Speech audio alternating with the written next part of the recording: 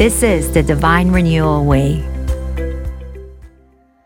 Well, I didn't fit into the mold of the perfect student, the obedient child, and many other cultural norms. I was reprimanded for being too loud, too opinionated, too mischievous. Some sisters may have been told they are too skinny, too fat, too shy, and many more comments that never help our self-esteem.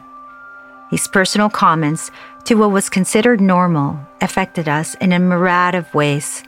At times, it could and would make you feel that the real you, the person you were meant to be, was wrong and imperfect because you didn't fit into the paradigm of what was typical and accepted. And that was the start of feeling guilty for everything you did that came natural to you. So what did I and so many like myself begin to do? I felt guilty. I felt inferior to those who seemed to fit into the perfect mold. Of course, once I was reprimanded, I would tell my parents, teachers, and any supervising adult, "I'm sorry, I will try to do better next time."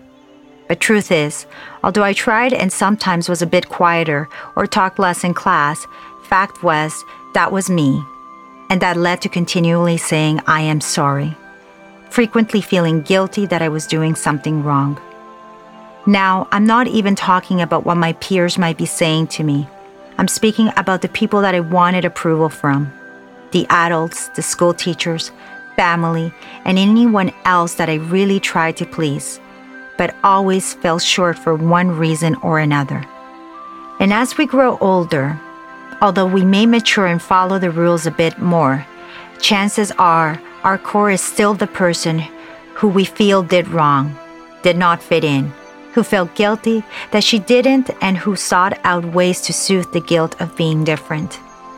Some of us may have looked for approval and love in the wrong places, with the wrong people. Others may have soothed our insecurities with food, drugs, or alcohol.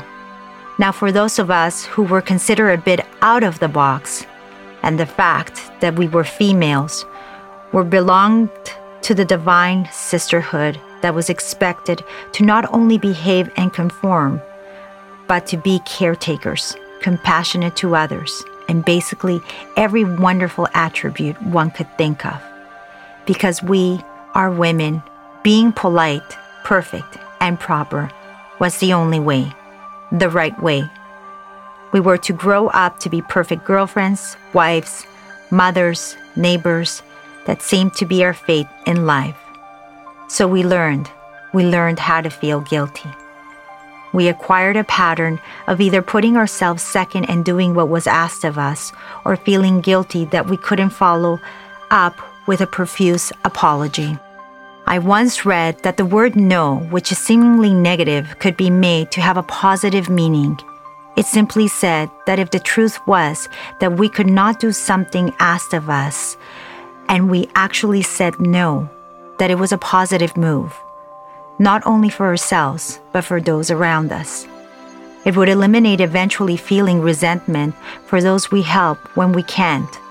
And better yet, it would build respect for ourselves, a most positive outcome. Can you think of the times you've said sorry and take the blame for just being you? What would happen if you said no all those times you felt you had to say yes? In honor to the sacred you, with much love, Miriam.